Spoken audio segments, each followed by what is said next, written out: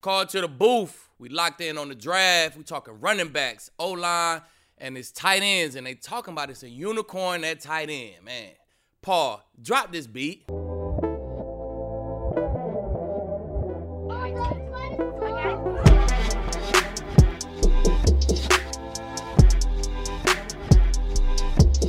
Can't wait to talk about some of the top offensive players in this draft. We already discussed the wide receivers in the previous episode, but running backs must be discussed.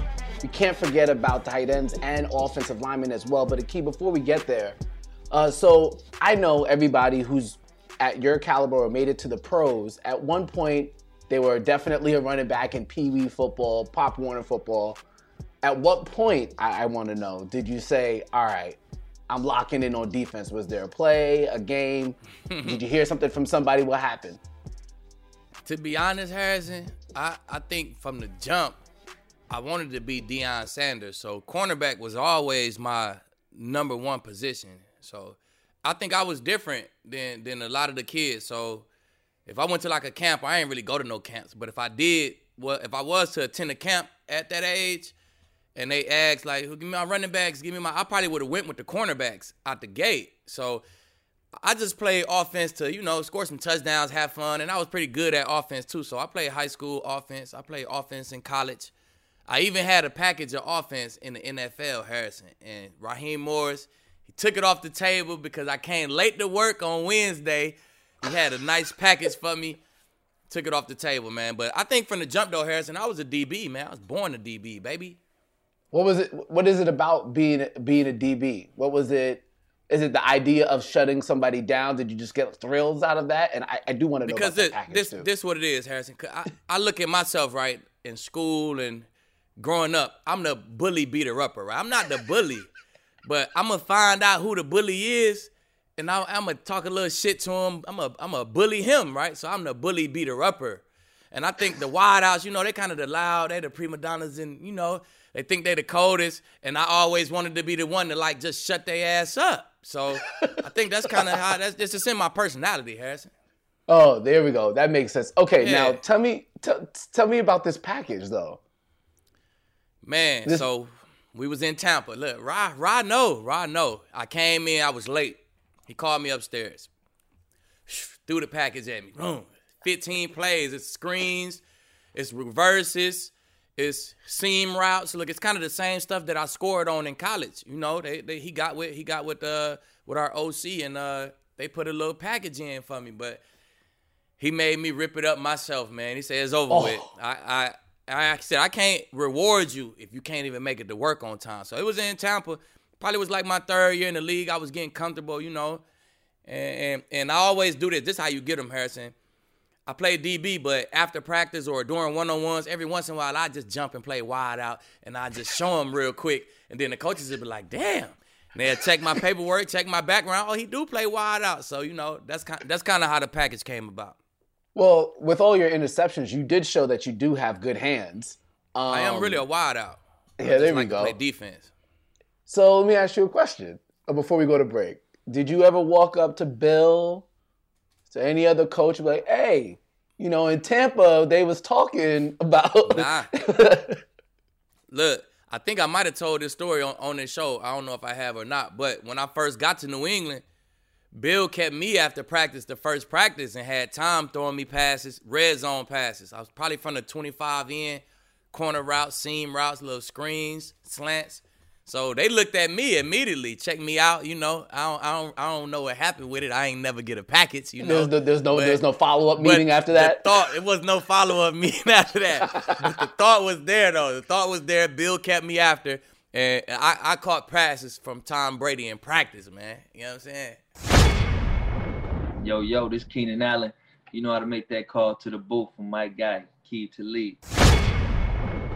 We don't know exactly what's going to happen, and it's always interesting. Every year, there might be a running back or two that's taken in the first round, and then next thing you know, there's a running back taken in the 5th round, the 7th round, that ends up being the star of the league. Some guys who were taken early, Zeke Elliott, Saquon Barkley, Leonard Fournette, and then you have guys who were taken late, like Alvin Kamara, Aaron Jones, Austin Eckler. It's really hard to figure out where the running back is going to pop and why. So, Keeb, I'm wondering for somebody like you who's on the other side of the ball, do you see the value in taking the running back in the first draft? I think running back is tricky, man. Sometimes you draft them early, they not really that. Sometimes you get guys late, like you said, Aaron Jones, guys like that. You get them late, and they best in the league, right? So I think if you're going to draft one early, man, it just got to be one of those Saquon Barkley looking, Zeke looking, Todd Gurley. Got to be one of those guys. You're like, he's big, he fast, he break tackles, he almost check every box, he do everything. So your standard, you got to be the best in college football in order for you to get taken high, just like every other position. Yeah, and it's also interesting as well, too, because now that we saw this past offseason, running backs are starting to get paid again, but then You're also still looking at the wear, and it's the position has so much wear and tear that you're wondering, if I get this guy in the first round, he's got to be able to hit, and he's got to be able to hit right away.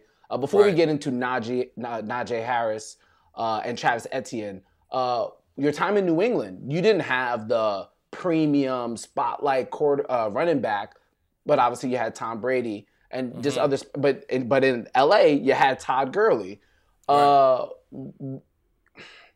If you have a star quarterback, do you invest in that type of player, or how did your New England experience help you frame your thoughts on team construction? I know you're a media commentator now, but if you could play GM cap for a little bit for me.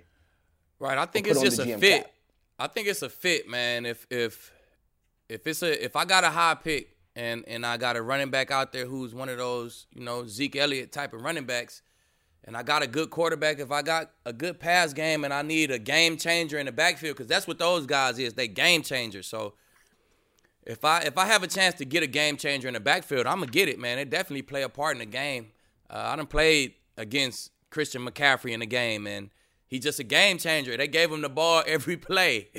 They ran it, they threw it to him, they handed it to him. So, man, if you had a chance to get somebody like that, even with a good pass game, good quarterback, I'm going to grab somebody like that for sure. And in New England, we had Blunt. The year we had Blunt, I look at Blunt as one of those type of guys, man. He super explosive, 20-yard plus runs. I guarantee you he up there. He break a lot of big runs. So when we had him, man, it was like we had a playmaker in the backfield. So other running backs, not so much. But I think New England could use a running back right now, to be honest. Well, they do have, let me see here, they do have 10 picks in the NFL draft, and surprisingly enough, the Eagles actually have 11. So there'll be some picks obviously used on the running backs, as we'll see here in the NFL draft coming up. With that being said, and you talked about pass catchers, so there's a debate going on, and I'm sure a lot of GMs are thinking about, do we go with the more bell cow type of running back like Najee Harris, or do we go with somebody who has maybe more of a pass catching flair like a Travis Etienne coming out of Clemson? If you had the first pick in the draft, or the team that might be first looking for a running back, where would you go? I'm gonna go Travis, man, just because I think he do the same thing as Najee on the ground. They both break a lot of tackles. They both got speed to get around the edge. They both got good vision, but like you said, Travis, he had that pass catching ability to the mix, man, and now in today's game, you need that. So I think he's just a little tiny bit more complete, just because he can work out the backfield, you know what I'm saying, catching the football. So I'm gonna go with Travis Etienne. Do you like a fit for him? Any team that should go after him? There's some teams with a lot of draft picks that could maybe trade up for him potentially if they feel that he might not be there. They don't want to use their first pick in the first round on him. Right, they want to use it on another position. If Travis Etienne is there at 23, the Jets got to take him. They need a running back. I think they got to take him. They also need a cornerback, man. They need somebody to stand up in that secondary. But I think if he there, man, he the type of guy who you wanna put in your backfield. He's gonna be immediate impact. He's gonna break tackles for you. He's gonna make plays. So if he's sitting there at 23, the Jets better take him. I think that also that comes with running backs, and we see this every year. There's that rookie running back that's spectacular, but at the same time, they need to be great at pass protection. Have you evaluated what Etienne can do in that sense, and does that give you more confidence in maybe what Najee Harris was when you compare the two when it comes to being able to pass protect well? Man, I think he's not bad. I think he's decent. He's pretty good at it. And I think once you get to the NFL, little smaller things like that, just blocking and just, technique and blocking, you'll get better at that. I see a bunch of running backs. You don't really have to do it much in college. They get to the NFL, man, they get better at it. All right, so we talked about Najee Harris. We talked about Travis Etienne. Before we go to break, give me your sleeper. I like, his name is Michael Carter. I like Michael Carter out of UNC. When you watch this guy tape, man, it's 20 plays, big plays after big plays, 20-yard plus plays after 20-yard plus plays, man. And that's what I look at. When you saw Christian McCaffrey and Zeke and Saquon Barkley, you see big play after big play after big play. And that's what tape like that transition to the NFL, man. So he's gonna be an explosive player, and he could be a returner for you, man. He catch the ball out the backfield. So, man, if he get in the right situation, I can see him being immediate impact. And I got to show some love to Puka Williams out of Kansas, man. Smaller guy, but he going to do the same thing. He can catch the ball out the backfield. He can return for you.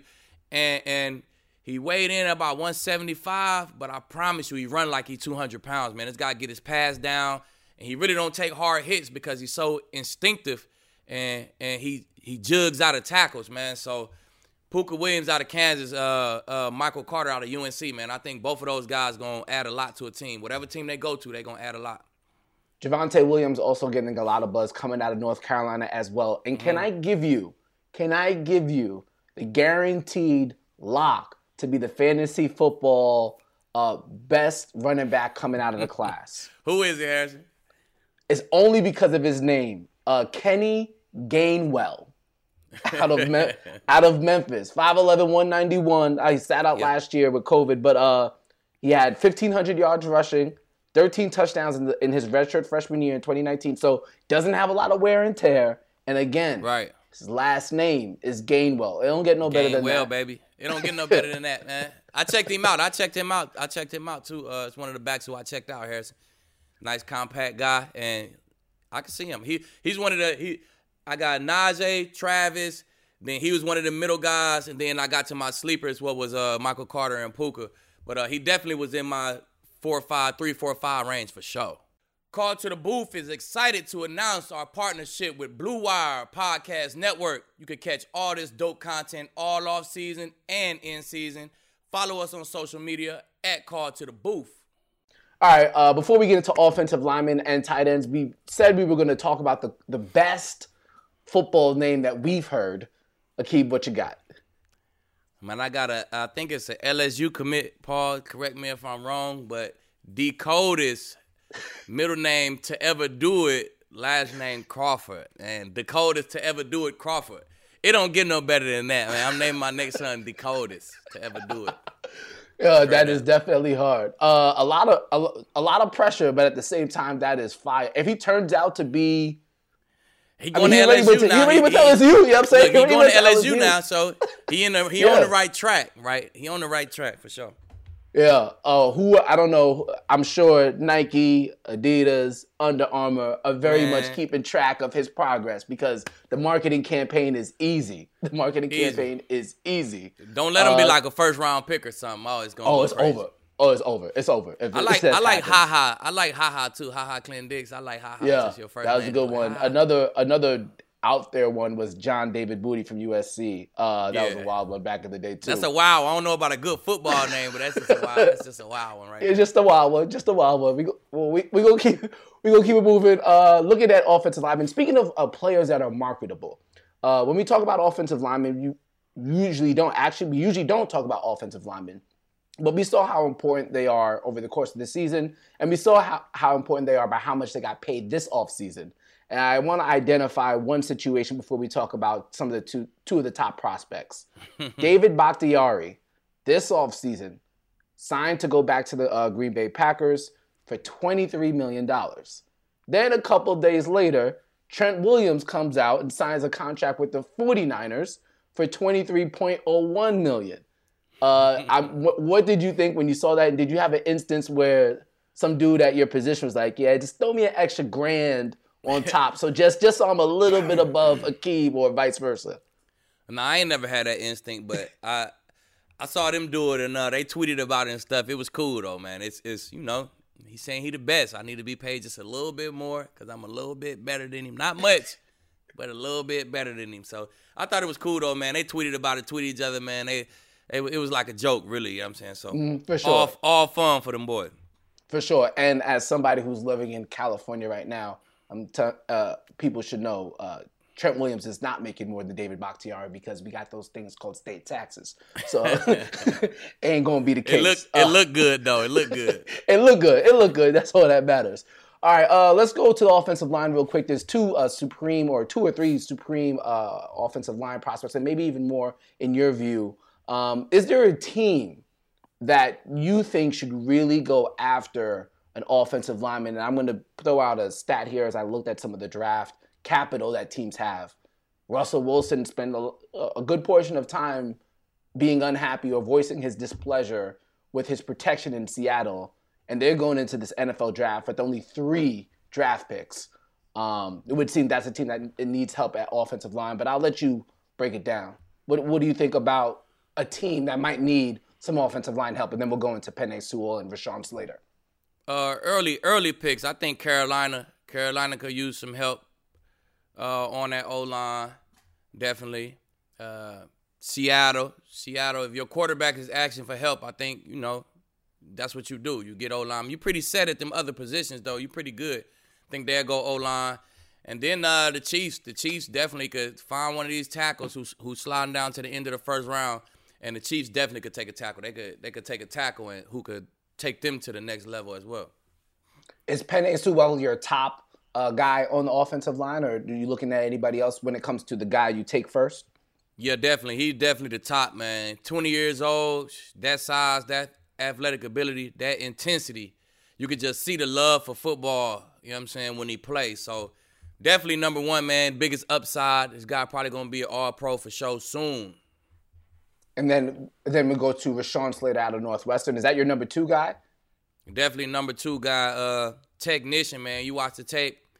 He barely off balance. He's always under control.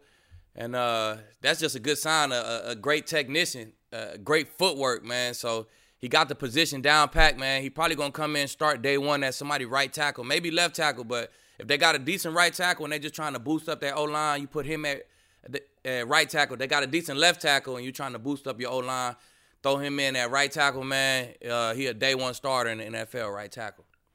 It's interesting because when you look at the offensive line, and I've been to multiple draft parties, and fans get excited for the running back, the quarterbacks, obviously, wide receiver, maybe even a pass rusher, which we'll talk about in our next episode. But the excitement is usually never there for the offensive lineman. But again, could turn out being the most important person on that roster in general, or at least in that draft class.